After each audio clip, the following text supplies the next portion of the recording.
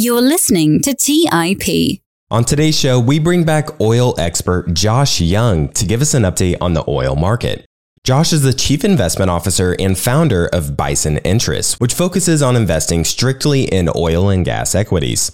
During this chat, we cover the highlights of the oil and gas market in 2023, how Buffett has shifted his investments in oil, why OPEC is sounding the alarm bells on an oil shortage, the impact of the China reopening on oil demand, Josh's thoughts on the US dumping their SPR reserve while China is building theirs, how a rollover in shale production may impact oil prices, Josh's approach to market timing in the oil market, Josh's view on how his bullish oil thesis may be wrong, and so much more. We always enjoy bringing Josh on the show to keep us in the loop of what's happening in the oil market. So with that, here is my chat with Josh Young. You are listening to The Investors Podcast, where we study the financial markets and read the books that influence self-made billionaires the most. We keep you informed and prepared for the unexpected.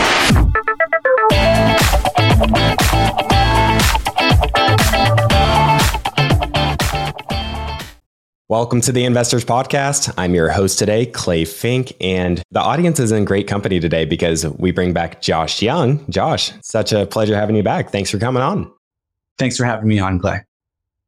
Well, today we're going to be covering your favorite topic, which is oil and the energy space. Last time you joined us to chat about why Buffett was betting big on oil. And we also chatted about things like the Russia-Ukraine situation and everything that was happening there. And it's been a bumpy ride in oil. I believe last time the price of oil was around $90 a barrel. And today, as we're recording, we're around $80 or so. So I'd love for you to just hit on some of the highlights on what's sort of happened in the oil market and what's progressed since our last chat. Yeah, it's been really interesting and very bumpy, and things went down a lot in between that 90 and today's 82 or so dollars a barrel WTI. So the biggest couple of things in the oil market have been, one, that Russia actually was adequately supplying the market. Their production and their exports actually didn't fall how consensus expected. And my view was that their exports would have fallen by about 1 million barrels a day from February of last year to around this time. And they did not fall. They've only come down recently because of OPEC cuts. And then the other big sort of negative factor in the oil market has been China's reopening, where from a logistical perspective, logistics demand, so gasoline and also jet fuel have actually been pretty strong from a demand perspective, but petrochemicals and to a lesser extent diesel demand has been pretty weak. And so the combination of essentially weaker petrochemical demand in China, along with stronger exports from Russia, and then a bunch of sort of secondary factors in both directions. So Iran and Venezuela have been shipping more oil and various oil products. Particularly Iran dumped a bunch of their floating storage in the last year or so. And then various countries either having way worse economies than one would have expected, like Europe. Germany's economy has been going through a degree of deindustrialization, while on the other hand, India has been growing actually faster than expected, and certain other emerging markets are doing quite well. So I think that's sort of the summary. It's sort of been more negative than positive for the oil market in the last year, with those couple of big sort of surprises hurting the market in the short term. But subsequently, there's been multiple OPEC supply cuts. And as OPEC has sort of pulled back on their supplies, that's brought the market back into a deficit. And we're seeing oil prices starting to rise again, as instead of Russian production coming offline, we're seeing Russian and Saudi and various other OPEC plus countries with their production coming off. So that's sort of the high level what's happened in the oil market in the last year or so. And our audience absolutely loved your update on what Buffett was up to last year. He purchased substantial stakes in Occidental and Chevron. I looked up the recent quarter here, and Berkshire's stake in Chevron now sits at $21 billion and Occidental's around $13 billion. And a couple other headlines I caught was that Berkshire has agreed to spend $3.3 billion to boost its stake in a liquefied natural gas export terminal that's in Maryland. And then they were also making a push for a bill that would see Texas spend at least $10 billion on natural gas-fired power plants to back up its grid. So, with his large stakes in the Occidental and Chevron, he's still seeing value in the energy sector. And the energy sector is actually one of the cheapest sectors right now it's the cheapest in the S&P 500 on a PE multiple basis. So I'd love to get your comments on what we've seen from Buffett recently, if how much he's been adding to his positions, and maybe any other comments related to those other headlines.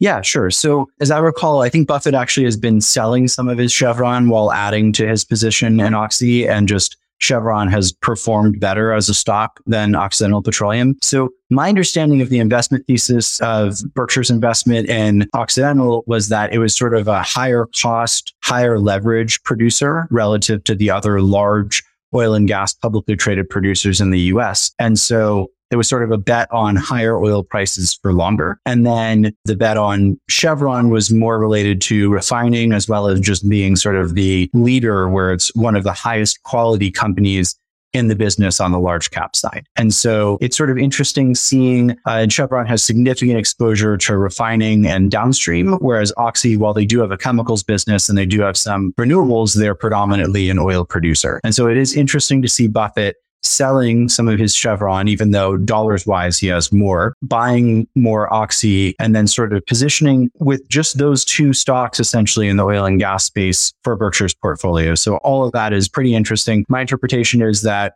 Buffett seems to be quite bullish on the price of oil and on the value of oil producing assets, and then is maybe less bullish on refining, where selling down his stake in Chevron, I guess, because of their large refining aspect, also as well as their sort of more demanding valuation. It's been a great bet for Berkshire and it's performed really well. And the downside of the stock that's performed well is sometimes it trades into territory where it's no longer a value purchase, and where it might be at a valuation where it merits selling for Berkshire's portfolio. And again, I think we've seen some of that. The other headlines are interesting. I think people forget that Berkshire is sort of a holding company. So they have the investments that Buffett makes with the cash and the float from the insurance that his insurance subsidiaries underwrite. And then he has all these different specific businesses that Berkshire owns outright. And so the investments in Oxy and Chevron are investments that Buffett seems to be directing personally, essentially himself, whereas the Berkshire Hathaway Energy subsidiary, which is managed by others, and Buffett technically oversees it, it's a subsidiary of Berkshire Hathaway, but a lot of those sorts of decisions, frankly, even though they seem like they're big in the billions of dollars, are just sort of normal course of business for Berkshire Hathaway Energy, which is, it operates, I believe, regulated and unregulated infrastructure assets in the energy space, running all the way from coal to renewables. And so investment in natural gas exports, attempting to get essentially taxpayer funding for natural gas power plants. I mean, that's just sort of the normal course of business for Berkshire Hathaway Energy. And I would think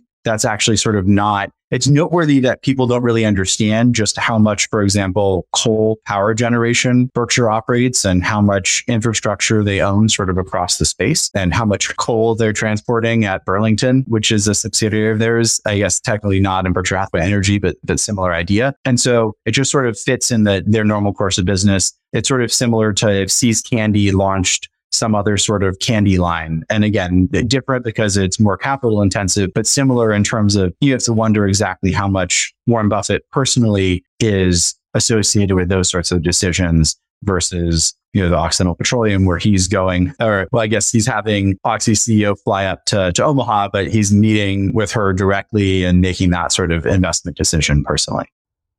Since we mentioned natural gas, I find it interesting to think about how stable oil prices have been, at least relative to some of these other commodities. When I look at natural gas, that was close to $10 in 2022 and now is around $2.60. So I'm curious if you have any thoughts on the volatility in natural gas and maybe how that relates to oil and even Buffett's businesses as well.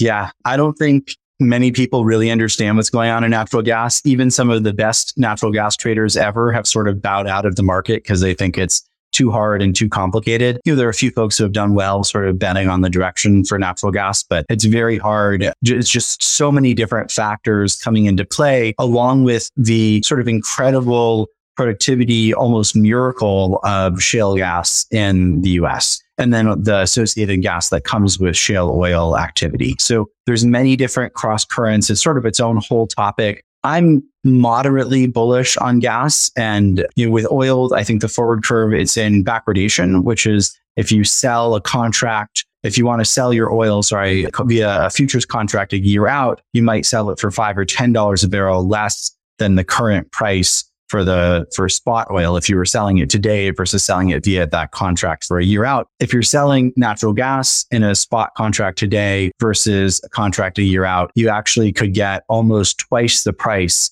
a year out as you can today. I think the winter 24 is over $4 an MCF, whereas the current price, like you were saying, is just over $2. So there's the forward curve is in contango. And I think it actually, the forward curve's never right, but it's, I think, pretty close. I think probably $4 over the next couple of years as more export terminals come online is probably sort of the right number, depending on industrial activity in the US, depending on power burn and what the winter and summers are like in the next couple of years, as well as you really have to wonder what the impact is going to be of this drop of about 120 rigs from the peak rate of drilling, both for oil and natural gas in the US, which I think peaked in Q4 of last year.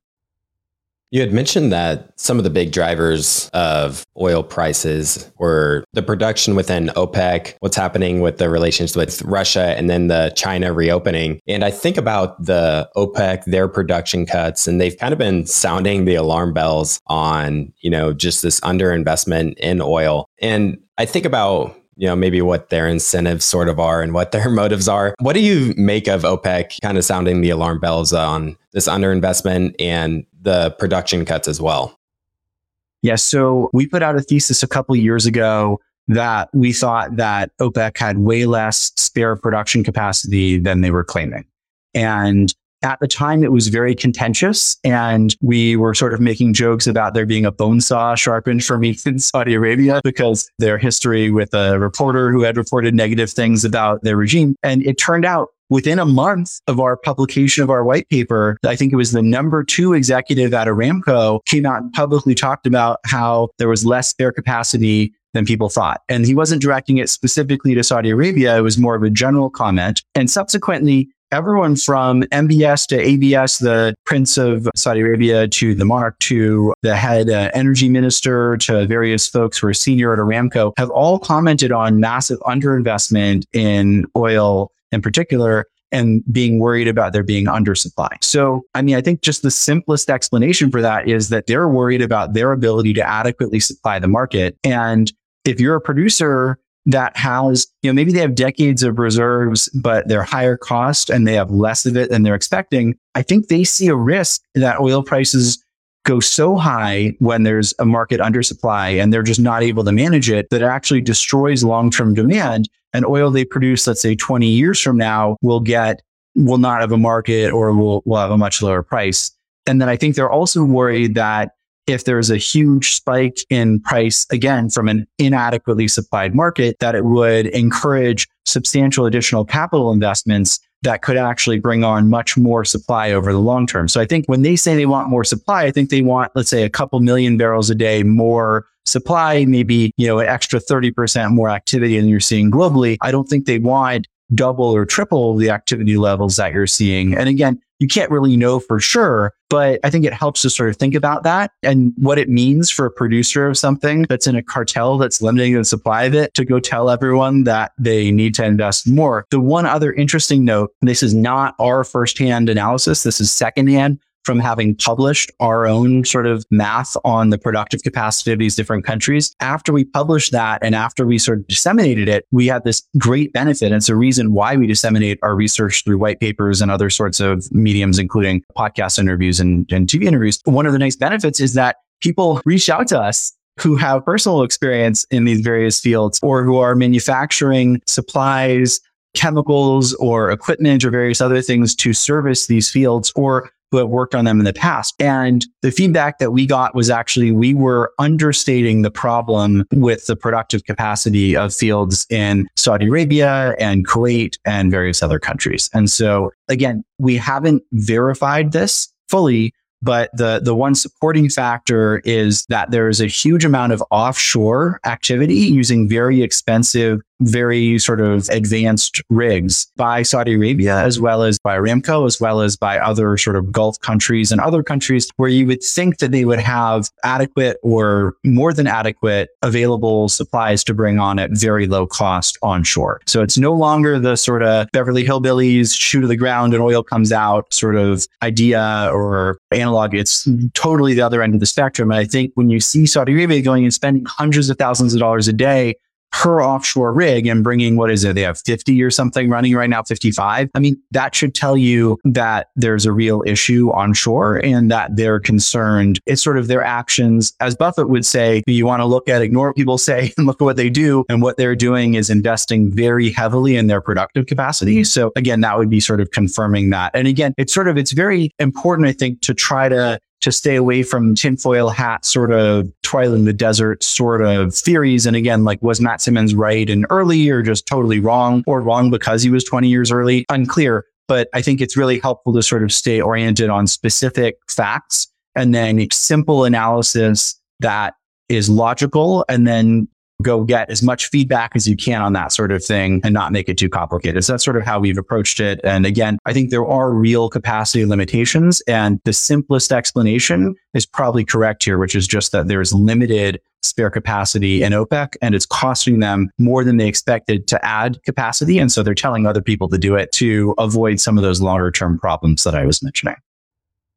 It's very interesting. I'm also really curious about the China reopening and how you sort of view this and how it plays into the market. With today, we see global oil demand at around 101 million barrels per day. So, when China goes off the zero COVID policy and they want to reopen their economy, I think that's just huge demand coming on the market in terms of, China being one of the largest economies in the world. So could you talk more about this and how this plays into your oil thesis?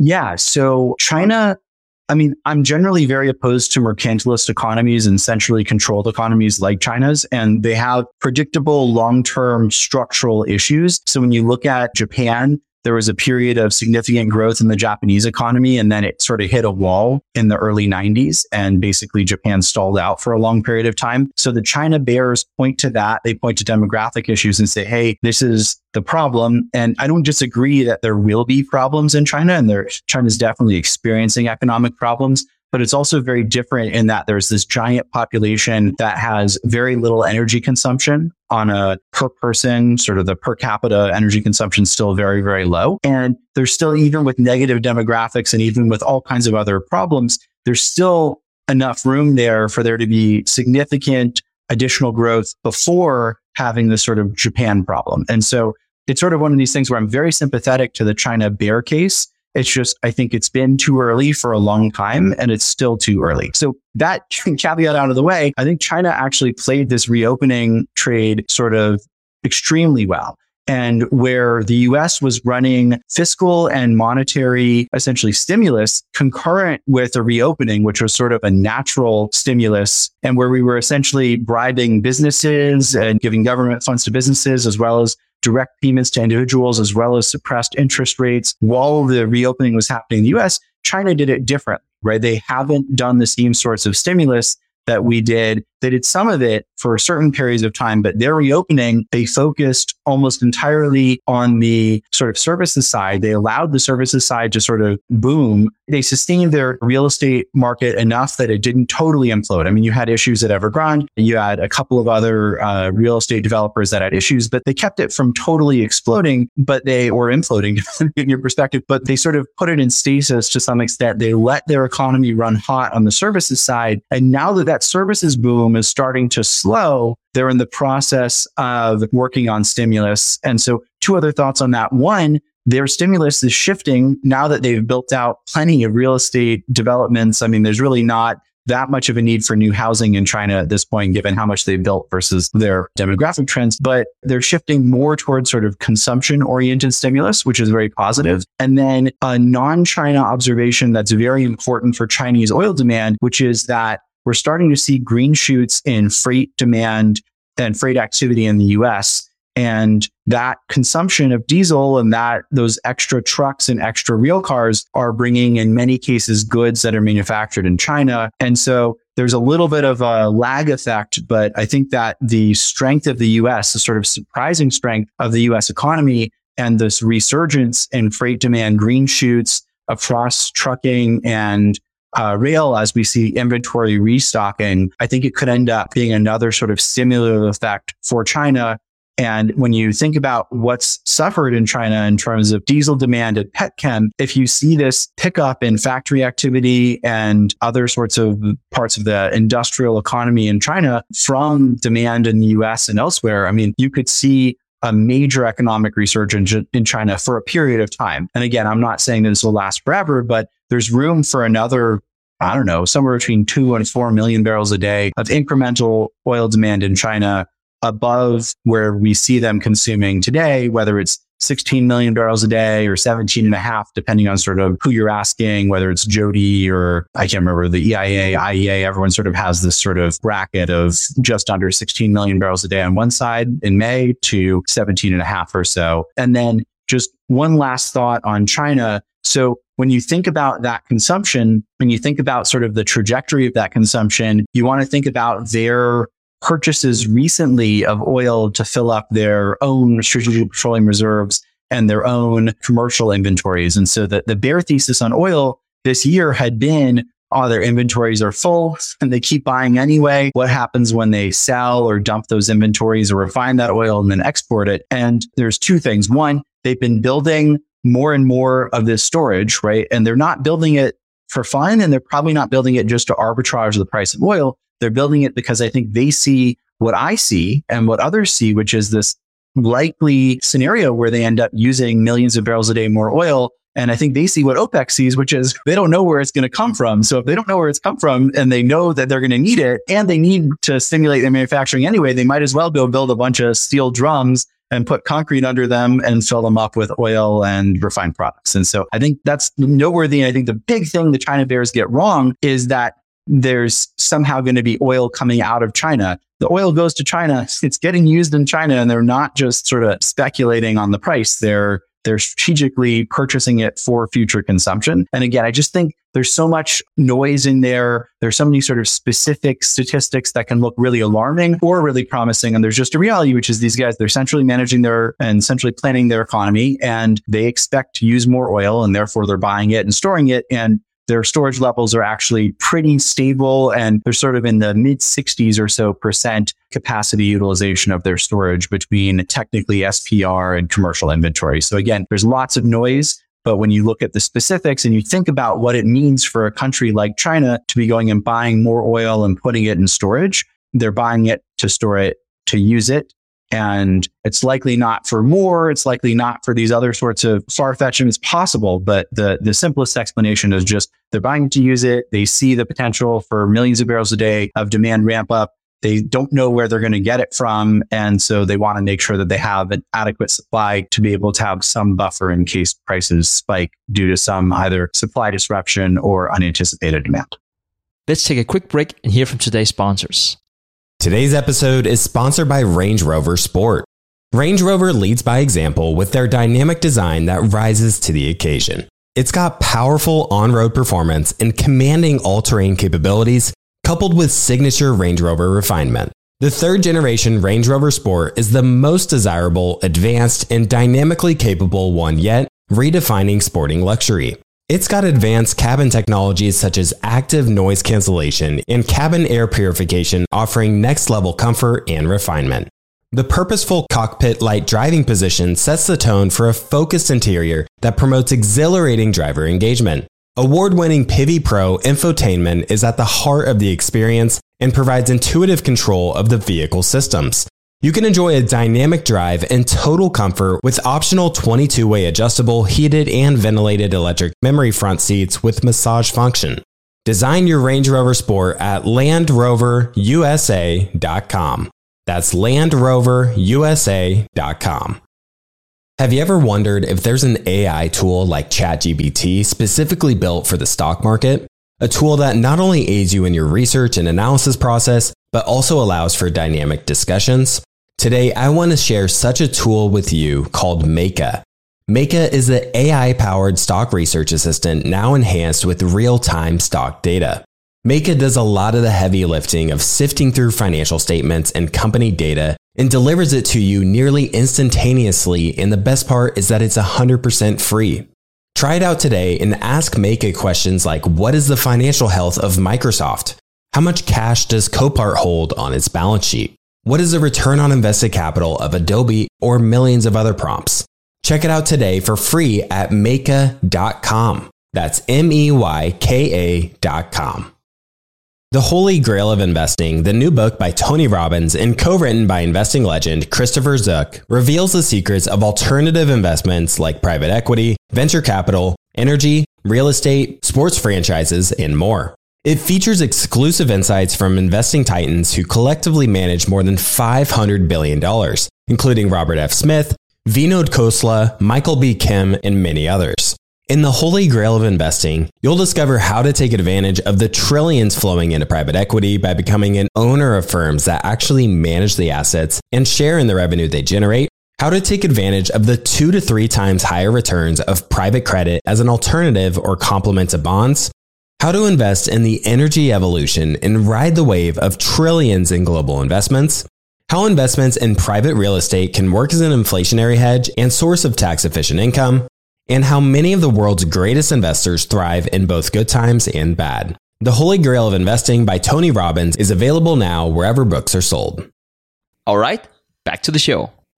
So the U.S. has been selling off their strategic petroleum reserve while China has been building theirs up. How do the reserve levels compare between the two countries? Yeah, the US SPR is down, it looks like 50% or so from its recent high. And that's really interesting because there are limitations in terms of how much more you can pull out before you cause structural damage to these caverns. It's not like a steel drum where you can pull it all the way down and fill it all the way up. There's some structural limitations to how much you can pull out and maintain the integrity of it. But if you look at the trajectory, I mean, China's been building more of these things and filling them. Again, it's not a calamity. They're not full to the brim. They have plenty of additional room, but they keep building them and filling them about 60-something%. And then their use of oil has been growing. So their days of storage in terms of the amount divided by the amount they're using per day has actually not increased by much.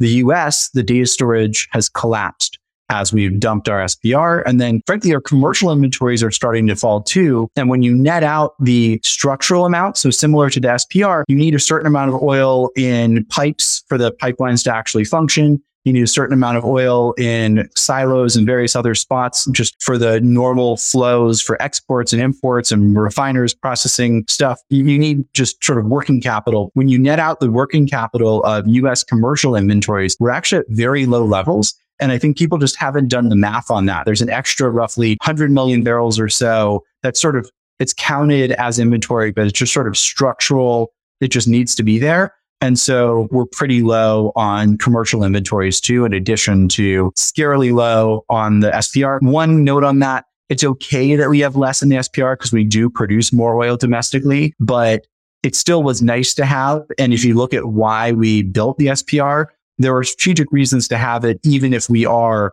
a large oil producer at this point. And so it's sort of there's a lot of political arguments on both sides of that, but we are in a less secure energy position today than we were a year and a half ago when we had twice as much oil or so in the SPR. Luke Groman on our show, he was on with Preston Pish. He was kind of sounding the alarm bells on shale rolling over here in the U.S. I pulled this Wall Street Journal article that was recently published. It explained that the U.S. shale production is dropping at its fastest pace since the COVID-19 pandemic. I saw that the number of rigs drilling for oil has dropped from 800 to 670, with private drilling accounting for nearly 70% of that decrease. And we've seen U.S. drilling rise and fall in these different waves over the past 20 or so years. So I'm curious what your take is on how, previous declines in this shale production in the U.S., how that sort of factors into the oil price and what history is sort of telling us on this front. I think I have a view, but I have it loosely held because there's a history of people being totally embarrassed by bad calls on shale production growth and declines in both directions. And so my current view, and this may change because again, it's a very complicated subject. Each of those rigs are drilling specific locations in specific spots. They can get shifted to more productive locations or less productive. They can get shifted to locations that can produce more oil or more natural gas or more natural gas liquids or some combination of those. So it is a dynamic problem, but high level shale productivity on the oil side has been falling over the last few years. It may have peaked around 2018. So that's the productivity per rig and essentially per 1,000 feet of lateral length in the horizontal of these shale wells. And it's been falling since then. And so as you have declining productivity per well and per 1,000 feet, and as you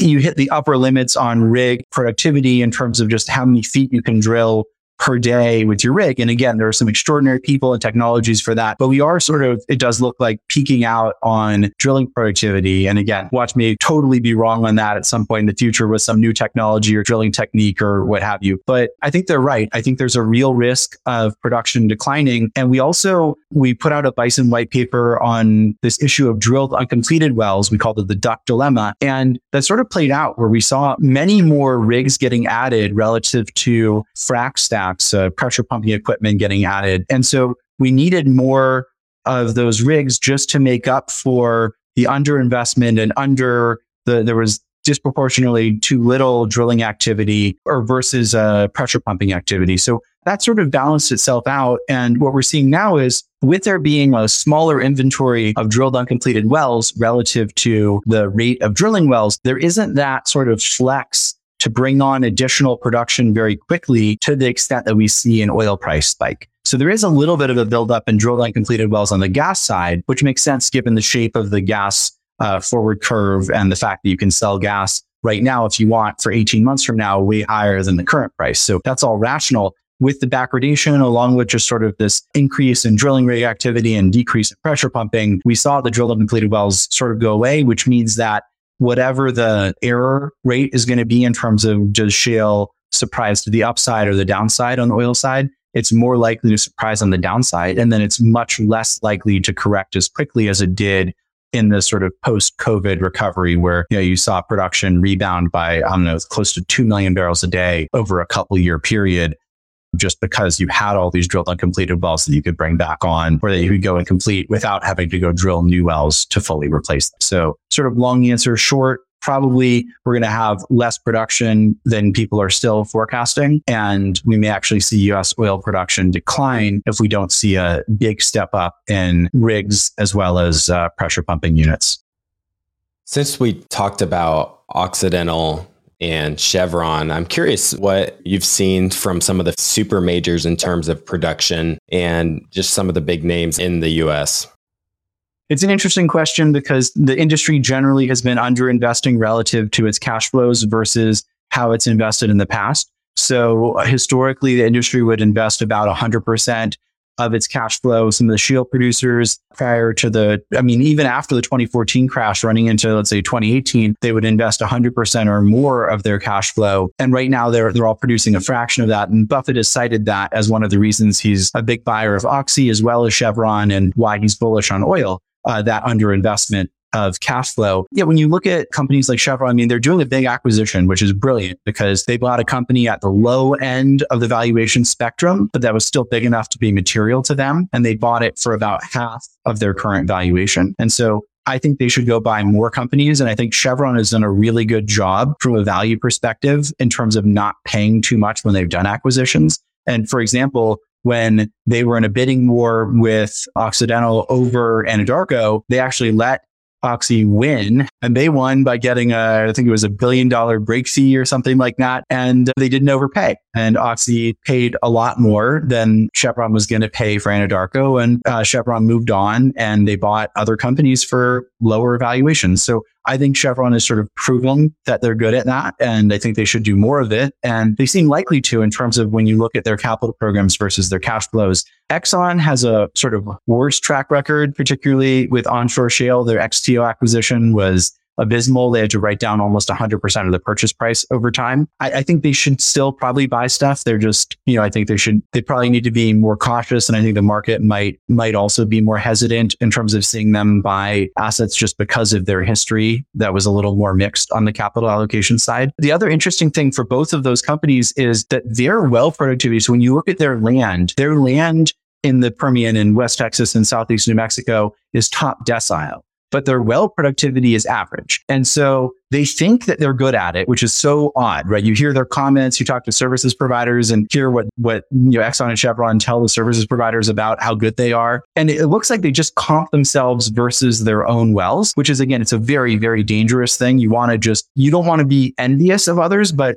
in an industrial process, you want to not just consider how you're doing it, but especially for drilling wells where it's pretty similar, you want to compare to other companies too. And so it's been this thing where Exxon in particular was spending a ton of money and trying to grow their production very, very rapidly, very aggressively. And they were not doing a very good job in terms of growing it relative to how much they were spending. They have pulled back a lot and their wells are less bad, but they're still not impressive at all, in my opinion, relative to just the resource maps. When you look at how companies are doing on the edges of their core positions in Southeast New Mexico, I mean, it's just not comparable. There are way better wells drilled by other operators like EOG immediately adjacent to them. So they are investing, they are growing a little, they're growing their gas and NGL production more than they're growing their oil. And they're frankly sort of wasting, from my perspective, some of the best rock that's out there. I mean, it's bullish for oil, but it's sort of one of these very odd things when you hear them talk. And again, like I'm a fan of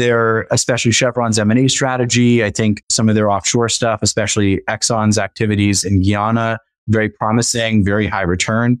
But there was this theory that the oil majors and super majors were going to be the best at shale because they could allocate the most resources and so on. And it turns out you need to be sort of more entrepreneurial and have the executive team be sort of closer to the ground and more directly involved because of the complexity of the processes, as well as the number of decisions that need to be made and the amount of authority that needs to be delegated that seems to not be consistent with the cultures that were built around these sort of very large projects with limited numbers of very expensive wells, like the activities in Guyana that Exxon's doing. I wanted to briefly zoom out and look at the bigger picture. One of the most interesting charts that I've seen recently is the long-term trend of energy consumption. Ever since around 1950, global energy consumption has just exploded and gone parabolic, and coal and oil and natural gas has fueled the majority of that growth in consumption. Do you envision the demand for oil to just continuously grow over time or remain stagnant? I know we don't expect oil demand and gas demand to just increase into perpetuity. So where do you see this energy dynamic sort of, shifting and playing out, how it plays out in the long run? So probably, hopefully, we'll use more energy every year going forward like we have in the past. And that growth of energy consumption broadly has been associated with dramatic improvements in lifespan as well as quality of life across humanity. So hopefully in places where people use very little energy, they'll be able to use more and they'll be able to benefit from basic sanitation, basic things like air conditioning and refrigeration. I mean, these are things that dramatically improve people's lives, but they require energy. So I hope that increases. I'm concerned about policies that make energy much more expensive. And I'm worried that in this sort of trade-off of climate risk and other risks from using certain fossil fuels versus the risk of undersupplying cheap energy or making energy more scarce to the poorest people who could benefit from things like air conditioning and refrigeration and better transportation for themselves or their crops or whatever other sort of basic needs that they have that can be filled by energy. I worry that our current sort of policy course is to sort of affect the trajectory of consumption of energy on this chart. And so I think it's less of a, that people say like all of the above, and there are energy return on investment issues with some of these sources versus others. But I think just holistically, policies that promote the production of energy as well as the distribution of it broadly are very pro-humanity and the opposite is sort of anti. And then just the people that are anti certain energy sources, you'll find them on their private jets to conferences where they talk about it. So it's a very sort of weird colonial, there's all kinds of open questions, I think, about what those people actually want. And again, getting back to Buffett, I think you just look at what people do and ignore what they say, and you sort of know what they actually want. And I don't know why this conversation doesn't always start and where it's not covered in the news, like what these people actually do who are trying to restrict energy consumption. But again, I hope that we continue on that trajectory. It's most likely that we continue on this growth of energy consumption, this dramatic growth of energy consumption trajectory. But I also worry that we're ruled by people who consume enormous amounts of energy themselves, but are promoting increased restrictions and scarcity of energy for others. To my knowledge, you're a solar and wind energy skeptic, I might describe it as. So where do you see things sort of transitioning in terms of energy production? I'm sure this is something you've talked about before.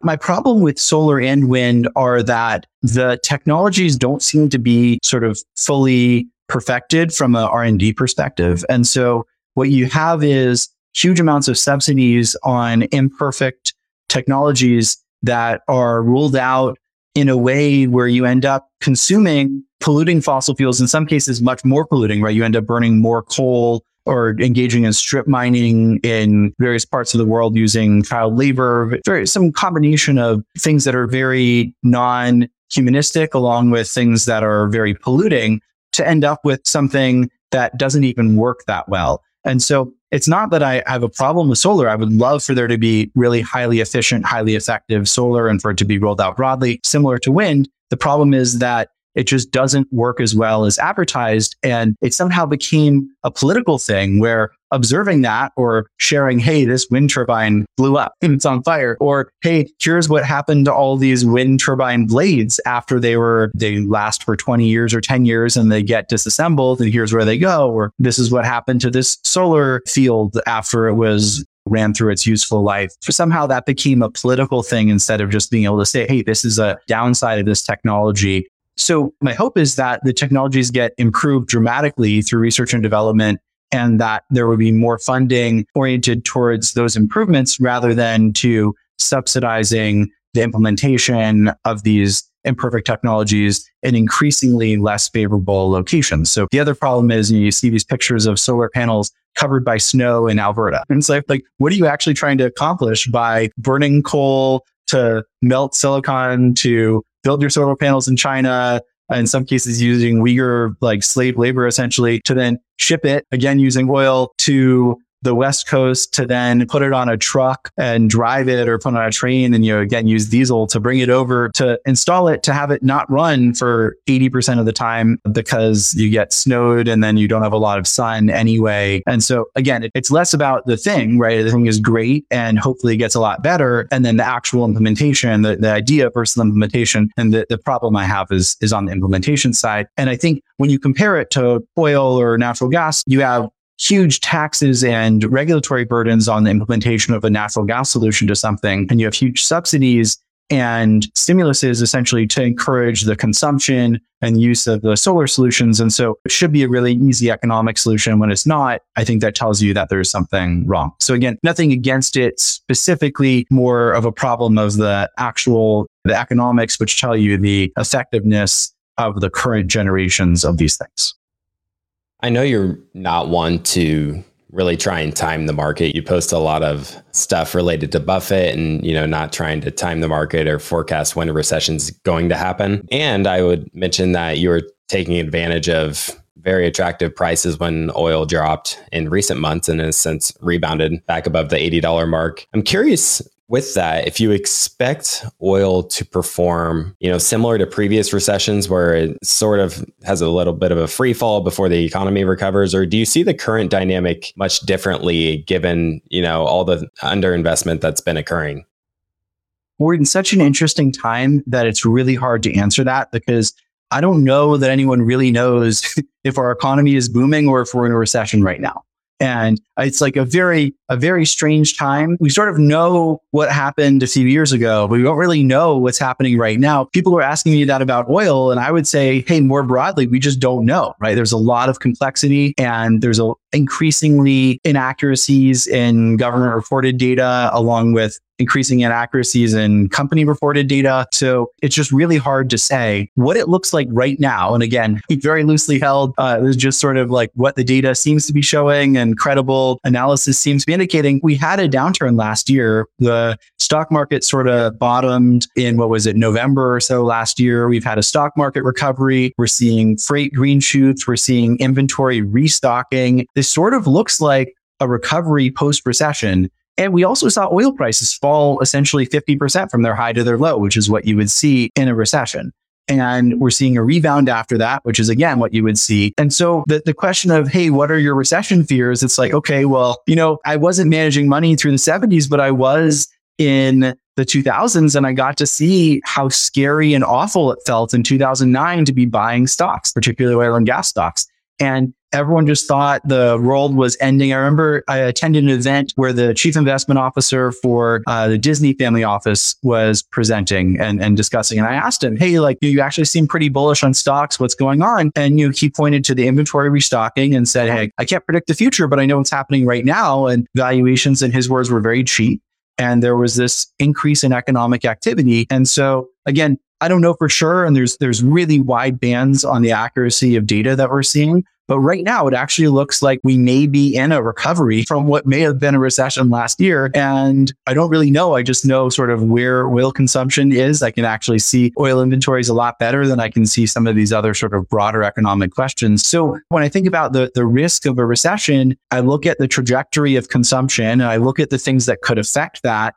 And again, most of the trajectories of most of those factors are actually positive, not negative. And the sentiment got really bad for oil in particular earlier this year, as it was getting great for tech stocks, as it was getting great for various other actually quite economically sensitive businesses. And the idea is that tech does well in a low growth environment, but it does very poorly in a negative growth environment. And so for those stocks to be running, they were indicating there was something, right? Either it was a speculative mania or it was that the economy was recovering or both. And so again, really hard to say. And one of those things where I'm sure some of my econ professors, if they see this, who I took classes with at the University of Chicago, are not going to be thrilled to hear me say this, but I just don't know. I don't think people know. And like you said, value-wise, there were extraordinary bargains on these stocks still. We got to buy them for even cheaper a couple months ago, but high level, the S&P Energy was like 4% of the S&P on a market cap basis, but 10% on an earnings basis. So that was clearly unsustainable. We're up to, I think, 4.5% right now, but that's still way too low. And historically, if you just bought things on that basis, that's sort of one of the Buffett approaches. You end up over time converging. Maybe earnings come down a little and the market caps go up, or earnings go up and your market cap goes up more. But either way, that tends to be a really good trade. Historically, it has tended to be. And then on the specifics, some of the companies, because there's so few people looking at it, there's so little index participation, and then there's just such negativity associated with the space. There are mispricings that are just astonishing. And it's 3 years into a recovery for these stocks. You'd think there'd be smart institutional money going for it. And, sub $20 million a day trading volume stocks. There are just gross mispricings in both directions. And we're finding great opportunities. Let's take a quick break and hear from today's sponsors. Buy low, sell high. It's easy to say, hard to do.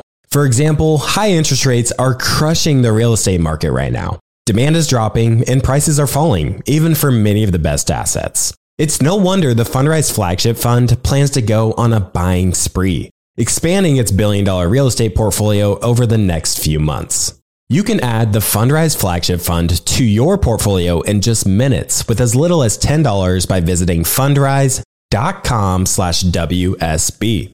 That's fundrise.com/WSB. Carefully consider the investment objectives, risks, charges, and expenses of the Fundrise Flagship Fund before investing. This and other information can be found in the fund's prospectus at fundrise.com/flagship. This is a paid advertisement.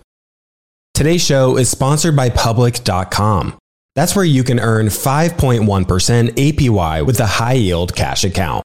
While we can't say for certain it's the highest interest rate there is, we can say this. It's a higher rate than Robinhood, a higher rate than SoFi, a higher rate than Ally, a way higher rate than Bank of America and Chase, a higher rate than Citi, Wells Fargo, Discover, and it's a higher rate than American Express too. So if you want to start earning 5.1% APY on your cash, check out public.com. We can't say it's the highest interest rate, but it's pretty damn up there. This is a paid endorsement for Public Investing. 5.1% APY as of March 26, 2024, and is subject to change. A high-yield cash account is a secondary brokerage account with Public Investing, member FINRA/SIPC. Funds from this account are automatically deposited into partner banks where they earn a variable interest and are eligible for FDIC insurance. Neither Public Investing nor any of its affiliates is a bank. U.S. only. Learn more at public.com/disclosures/high-yield-account. As many of you know, I love studying businesses and networking with business owners. The more I've studied businesses, the more I've realized that starting and scaling your business is easier than ever because of companies like Shopify. Did you know that Shopify powers 10% of all e-commerce in the US? Shopify is the global force behind Allbirds, Rothy's, and Brooklinen, and millions of other entrepreneurs of every size across 175 countries. Shopify is the global commerce platform that helps you sell at every stage of your business, from their all-in-one e-commerce platform to their in-person POS system. Wherever and whatever you're selling, Shopify's got you covered.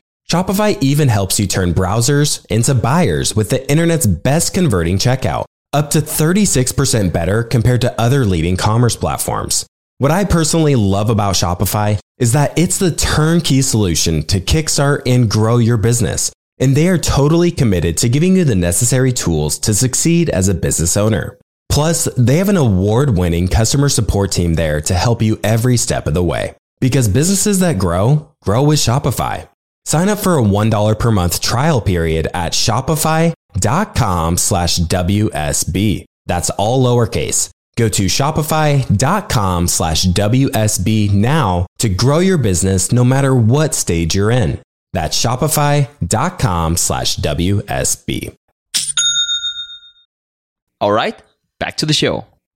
It's funny because as you're an investor in the markets for a number of years and you look at the big picture and you look at sort of what's happening, things always feel really uncertain. And a lot of people kind of see that as a bad thing. Like, are we going to, enter a recession? Are things going to turn down? But when you're looking for bargains, you want uncertainty. You want other people to be sort of worried and scared. And then, you obviously should use caution with investing. But when everyone else is really uncertain about things like oil prices, then someone like you looks at the fundamentals and you're sort of able to take advantage of opportunities other people are, sort of too scared to dive into. And it also reminds me of the Peter Lynch quote that I believe you're also a big fan of. It's where investors, they lose more money trying to anticipate recessions than in the recessions themselves. One more point, you mentioned that, investors don't know if the economy is ripping or if we're in a recession or not. And price discovery is one of the great signals within the markets. It was interesting to me how you've talked about how the oil price can actually sort of be an indicator for the economy. Oftentimes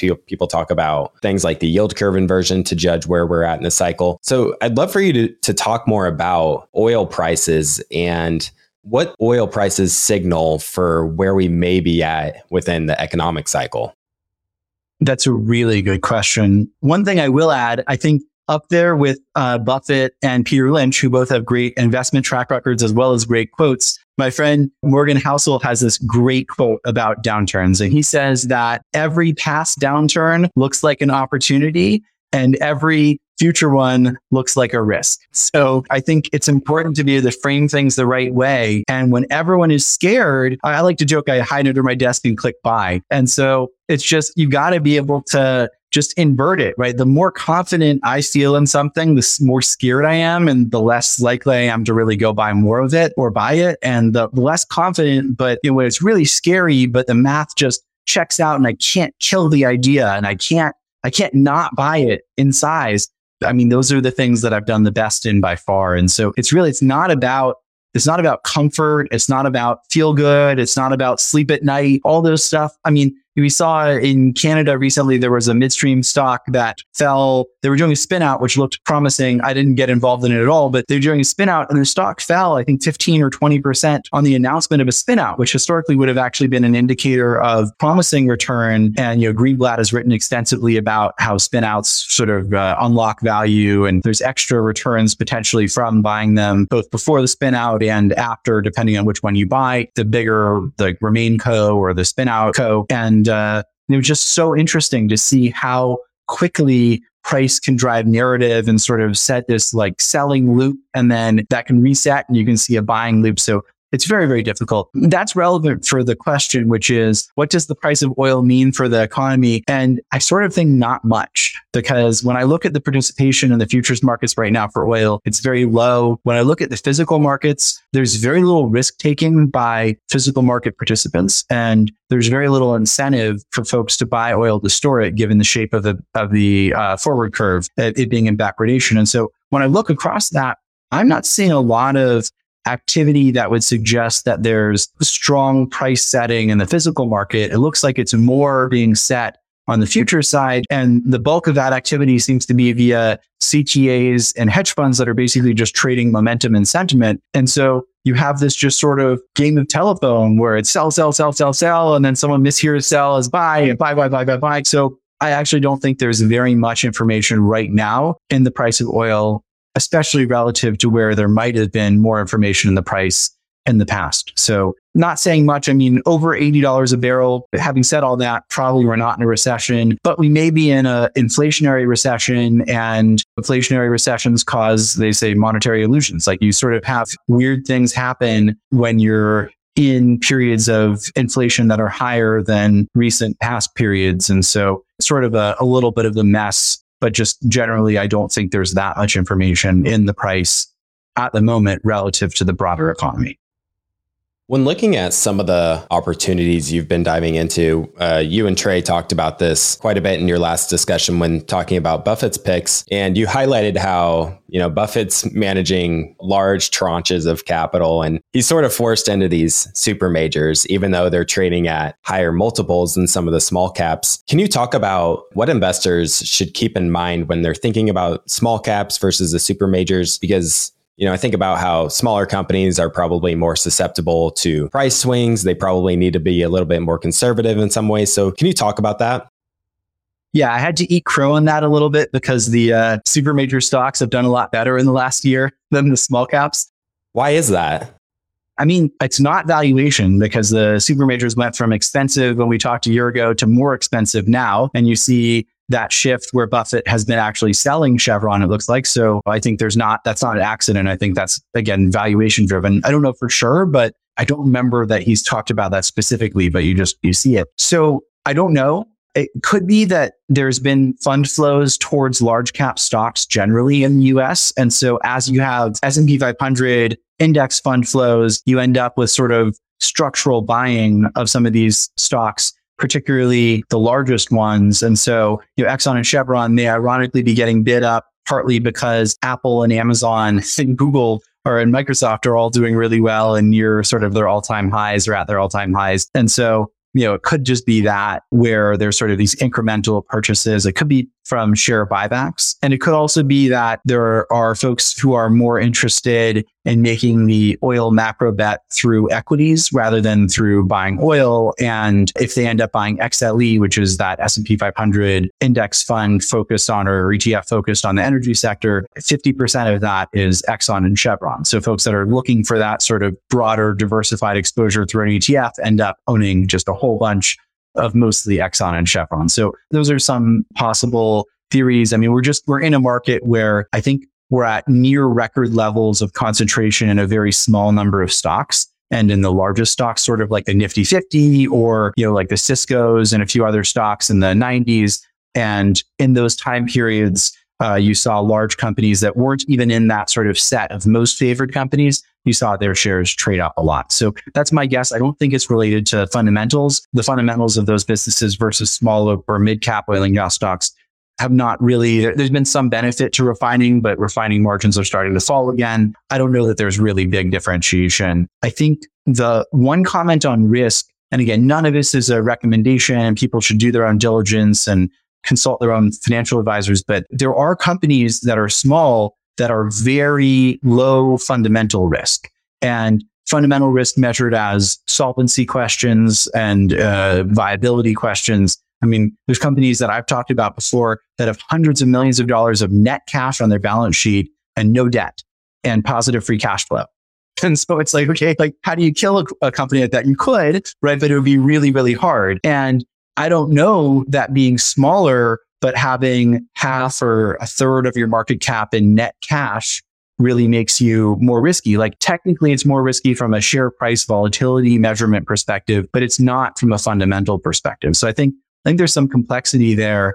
And then I just worry that people end up missing, even though small cap stocks have done poorly. I guess one change in the last year, we're allowed to talk about our returns. Again, it's not a solicitation, but I think it's illustrative for the difference in between small and large caps. So XLE, we launched in May of 2015. XLE, I think is up maybe 10% or so since then. And the small cap oil and gas stock index, the S&P 600 energy, is down, last I checked, about 65% or so. And the ETF is down about the same. And we're up like 115% net of all fees and expenses and whatever. And so there's room to do really well in small caps because there's so big differences in valuations. There's really wide valuation dispersion. And there's just less room, I think, to earn differentiated returns on the large cap side because everyone knows about Exxon and Chevron and Shell and BP. I mean, there's just a limited set of these very large companies and very little differentiation possible, I think, in the research and tons of sell side notes on these companies. And there's just less of information asymmetry available. So I think even seeing outperformance by large caps over a period of time, even if it was over a long period of time, that doesn't necessarily mean that there aren't opportunities in small caps or micro caps or mid caps to materially outperform, even when that sector is out of favor. And then when it goes back into favor, if it goes back into favor, there's room for even more exceptional returns in that sort of strategy. Are there big differences in the break-even price between the larger super majors and the small caps? Or how do you think about that aspect? Yeah, sometimes, but there's also big differences in break-evens among small caps between one small cap to another. And so there's supposed to be, I wrote some articles during COVID about how COVID sort of challenged the super major business model. The Rockefeller sort of came up with this model where through integration, it made the super major model, that design of business sort of bulletproof because they were supposed to, when oil prices went down, they were supposed to make more on refining. When refining was doing bad along with oil, they would make more on chemicals. They would make money on transportation. And these companies have sort of shifted away from that to some extent. And so while there's some brilliance to the model that Rockefeller created, it's not as bulletproof today. And there's not as much stability as there was for Standard Oil. I mean, he also had the benefit of running a monopoly, but even the monopoly constituents, when they got broken up, still did extraordinarily well for a long period of time. So I know it's sort of a tangent, but I think it's important in thinking about it. It's not obvious that mega cap company in the oil and gas space will necessarily have lower break evens than a small cap or micro cap company. It all depends on the specifics of the assets, the specifics of the business strategy. And then the other aspect is what will the incremental returns on invested capital look like? And what are the opportunities within those companies to earn those high returns? Because the way you make money as a company over time and the way stocks outperform over time is through displaying high return on equity, return on invested capital. You really want those measures to be very high. And there's a lot of research showing over the long run, that's sort of the biggest single factor. And so, these companies have big benches, right? Exxon has Guyana. They have this great land in West Texas and Southeast New Mexico. Similar for Chevron with some great offshore opportunities, as well as some of the best land in Southeast New Mexico. But if they're not effectively addressing them, and if they're not sort of rebuilding that inventory, you can have small companies that actually earn far in excess return on equity over time. And those companies, again, statistically should do better because they have that better return opportunity. And then they're also smaller, so they can be more nimble, more flexible. And it's a reason I think why in past cycles, small caps have actually traded at pretty large premiums from a valuation perspective, from cash flow and so on, to larger companies. And so I think there is a reasonable case that we'll see that reversion from a big discount for small caps to a premium. And a big part of that, I think, is just this opportunity to be more nimble and be able to find mispriced opportunities that an Exxon or Chevron just can't address because they're too big and it just takes too much change to refocus their capital. I'm really glad you mentioned the return on capital and the importance of that. And oil is just a really, really tough business. A lot of stocks just don't go anywhere because stocks might do well over 1 or 2 years as the oil price goes up. But over a long enough time frame, the return on equity, return on capital for a lot of those businesses isn't very high, which is why probably a lot of investors just don't park their money into the oil sector. So Josh, part of being a great investor, you're a big believer in Buffett's idea of value investing, investing with the margin of safety, investing in companies with strong return on capital. Part of being a great investor is understanding what can go wrong. So I'd love for you to talk more about if there's a feasible scenario in your thesis on oil, a scenario where the thesis doesn't pan out, say over a 5-year time frame. What does that look like? I think the biggest risk to my thesis, which is finding small cap companies that are materially undervalued and owning them for the repricing close to fair value. The biggest risk there is that there's some giant discovery of new oil that oversupplies the market, whether it's through a big discovery. I mean, you'd have to discover a lot. You'd have to find a really big field that could come on really fast. And the history is not very promising for that. The last truly big fields were some of these shale fields, which from discovery to ramp up were a decade plus. So, you'd need something much faster than that. Maybe it would have to be a discovery in an existing field such that there's enough infrastructure in place to be able to adequately supply the market.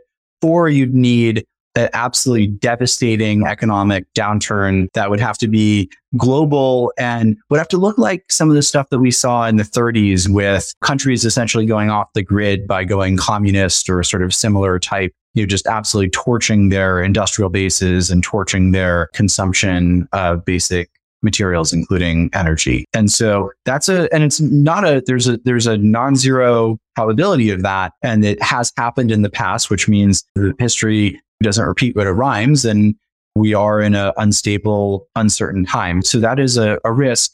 I don't think it's very likely, but between those two, I think those would be sort of the biggest risks that I could see that are non-zero and would have sort of the biggest. And I guess the last one would be another sort of pandemic. So another either terrible COVID wave or some other sort of thing that would necessitate sort of lockdowns that might be more permanent than what we saw in this last wave. And that doesn't seem as likely to me because it seems like there's just sort of general public resistance to that. And I think if the government said tomorrow everyone needs to lock down, I think you might actually see significant civil disobedience and maybe just that not stick. I mean, we're even seeing that in China at some point where the Chinese people were just saying there were actual protests and in some cases riots. And that's very unusual for China, that scale that they saw it. So not likely. But again, any of those three things are left tail risks. Nothing is certain. There's always risk in any sort of investment. And the lessons from the Buffetts and Peter Lynch's of the world are that you want to do what you can to minimize your risk, but you have to take risk in order to earn above market or even a market return. And if you don't take that risk, then you won't earn a great return.